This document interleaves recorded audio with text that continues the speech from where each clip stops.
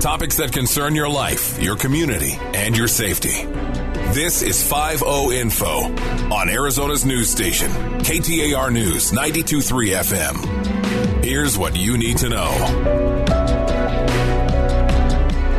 Thank you for joining us for another edition of the 5-0 Show. I'm Jamie Rothschild, the host of the show, and before we get into the show, I want to thank Ed, our producer. Each and every week, he comes to us and helps us refine this product. I also want to thank Bonneville for this time. 92.3, 98.7 give us the time to come to you every day to talk about matters of the community because community matters. If you have any questions about the Silent Witness program, please check out silentwitness.org or you can give information anonymously at 480-WITNESS. If that information leads to an arrest, you could get cash. So check out silentwitness.org. And today, kind of a weird segue, my guest is Dr. Cindy Scott-Jensizk. Did I say that right? You did. And I knew you as Cindy Scott. Yes. We worked together at the Phoenix Police Department in the Public Affairs Bureau. And so for those who don't really know what that is, that's our communications arm of the police department. So what I'd like to do, if you're willing, first and foremost, thank you for being here. Thanks for having me. And I want to talk a little bit about what drove you to join the police department. What did you enjoy about the police department? And then you are the model example of careers after what we do at the police department. So I want to talk about that too. So can you talk a little bit about what prompted you to sign up as a police officer with our department?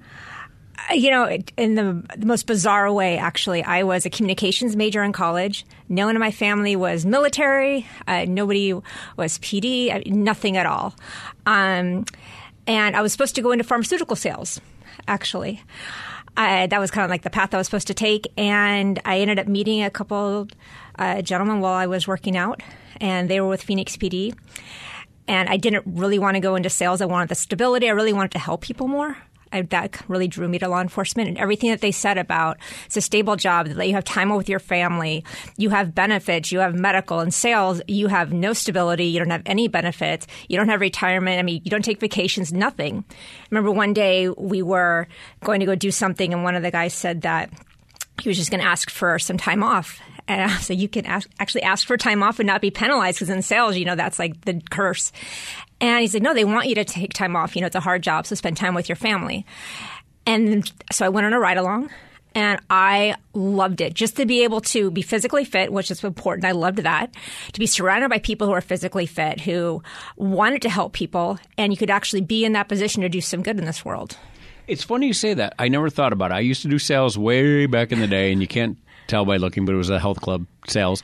And when the end of the month came, you either hit your number or you didn't, and then that month was gone. Yes. And you always had to start over. And that, for me, that stress, that pressure, I know that a lot of folks say, you know, sales folks can be the highest paid people in the world, and that is absolutely probably true. I love the stability of knowing my schedule, as you mentioned, providing for the family. That's very alluring. I didn't know you were in communications, but it makes sense because when you joined the police department, somehow you found yourself in the Public Affairs Bureau. What did you do between patrol and PAB? So I followed them to South Phoenix, which, you know, was, you know, very out of my comfort zone. And I had a lot of, you know, cousins and so forth who were addicted to drugs. So I saw, like, you know, the catastrophic effect of that. And so I really found myself drawn to trying to help people, especially the kids who were in these horrible environments with their parents who were addicted to drugs. So I went to undercover narcotics. And I'm kind of a stable person. I don't really jump around to a lot of things. So I spent all this time in patrol, then went to the neighborhood enforcement team, community policing, under the unbelievable direction of Chief Kurtenbach. Then he was a sergeant. And he really, the way he ran his squad with community policing was unbelievable.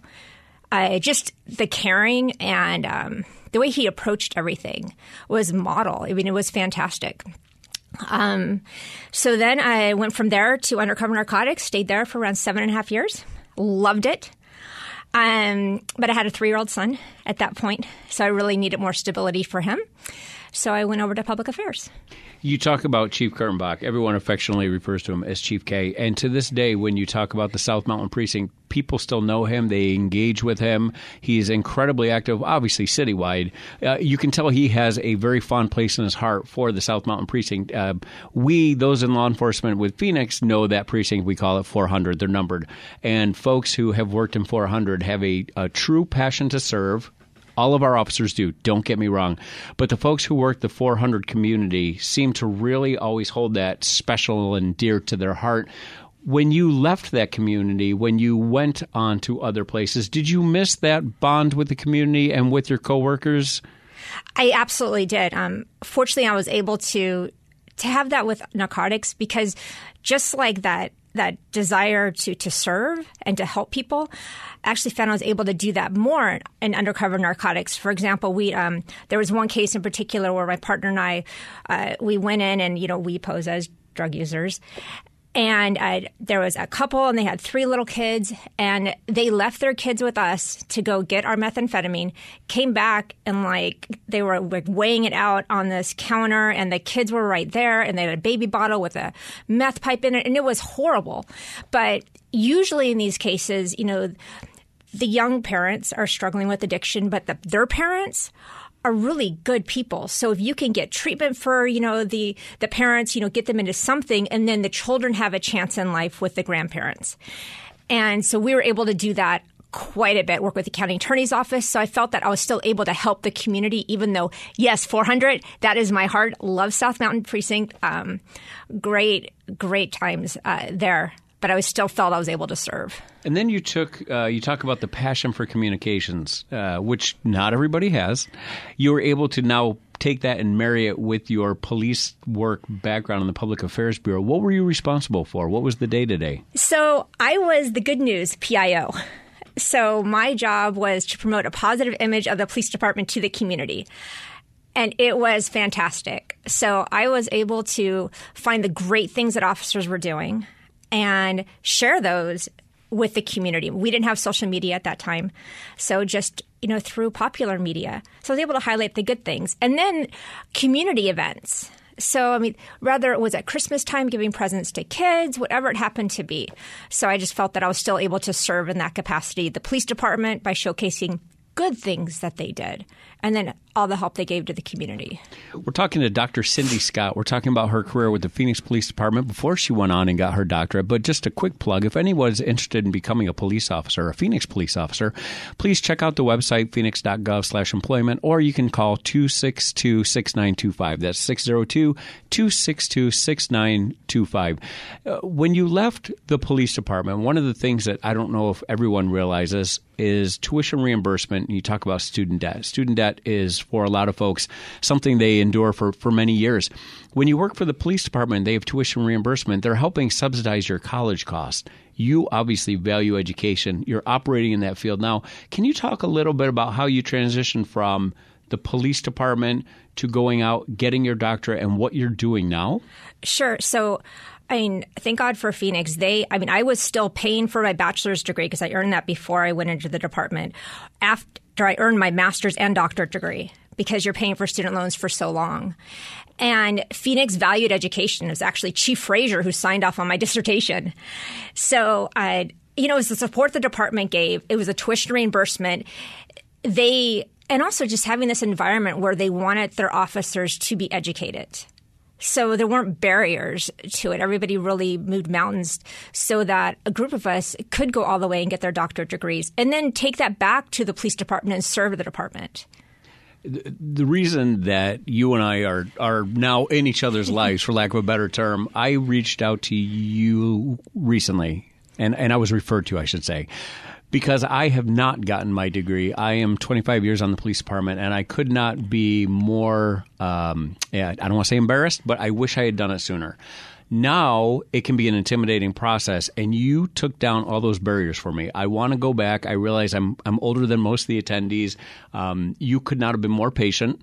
You could not have been more informative. You could not have given me more options, as with the people who work with you, about how to get back in there. And what I really appreciate about you is you could not have been more supportive. Whereas you very easily could have said, check out the website, click a few classes, good luck. You didn't do any of that. You obviously value education, and I can tell you still love helping others. Talk a little bit about that, please. What drives you? So with NAU, their mission is to serve people who are place-bound. So even back in the 90s, we all went through the programs at NAU. They had master's programs, doctorate programs, bachelor programs, and they served law enforcement at a time that the academic world, they really didn't want to do that. It was pretty much an elitist atmosphere where, you're going to come to us traditionally, and if you can't do that, we don't want to serve you. NAU didn't do that. So I was so thankful that they did that. And so it's NAU, just like Phoenix gave me the opportunity to serve the community, NAU gives me the opportunity to serve people who are place-bound, like officers. So education is the key.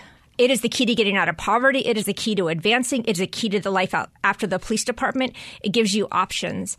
So any officer, I want to serve, him or her to make it not intimidating. I mean, I have the answers. I mean, we didn't have a lot of that back in the 90s.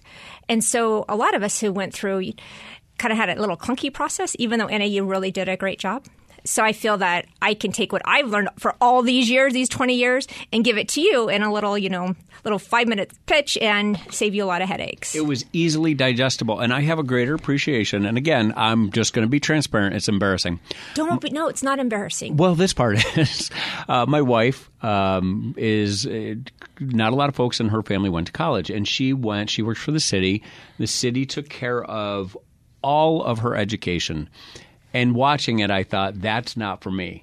So, and she inspired me, but B, I needed someone to help navigate. You can't always go to the people who are most important in your life. Sometimes you have to go to a neutral person. But you didn't make me feel less than, and you didn't make me feel like I was not successful because I wasn't navigating that hurdle.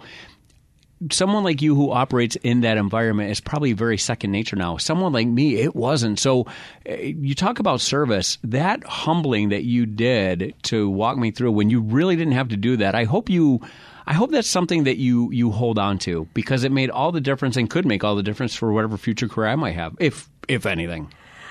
If I did something to help you, then I feel better. I'm probably not the only one you've done that for, though. I try to do it for anyone.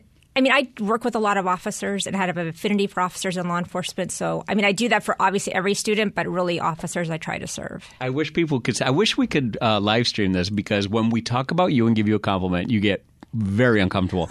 You got your doctorate. You've never introduced yourself as doctor. I think that's actually cool. I would totally do that every time I made a reservation or anything. What is your doctorate in, and how hard was it? It's an interdisciplinary doctorate. It's educational leadership with a focus on criminal justice. And, it was challenging, but I loved learning. So, I mean, it was a phenomenal process. I couldn't be more thankful. Don't want to go back and do it again, but it was a good experience. Somebody's out there driving around, because folks, all over the valley will hear this, wherever they work, and they're teetering on the brink like I was. Do I? Don't I? Can you please speak to that person who's even considering getting their education, furthering their education?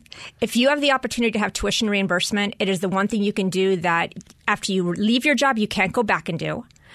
And it's all positive. And NAU is fantastic with working with adult learners, first-generation college students.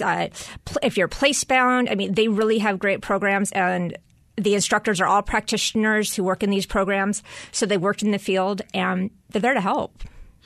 As a parent, as a doctor, as somebody who worked with us in the final moments, what do you want your legacy to be? What do you want to be most remembered for? Serving people, helping people. You didn't even hesitate.